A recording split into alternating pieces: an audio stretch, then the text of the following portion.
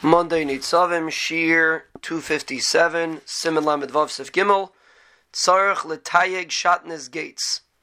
There's a chiyuv to make tagim on the letters Shatnez Gates, Shin Ayin Tes Nun Zayin, Gimel and the Tzadi.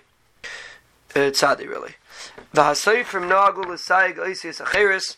The seifrim have a minig to make tagim on other letters. Make those little zayins, those little crowns on top of the other letters. If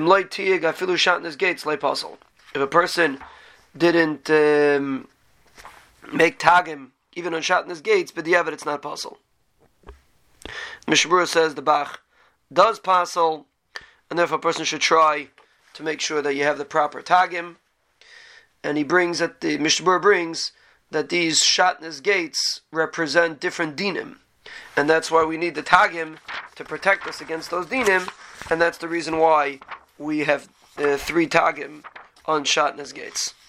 We also put tagim on other letters, like the Mishabur says, like the Ramah says, but on Shatnez Gates, each one has 3 tagim, like the Shulchan Aruch says.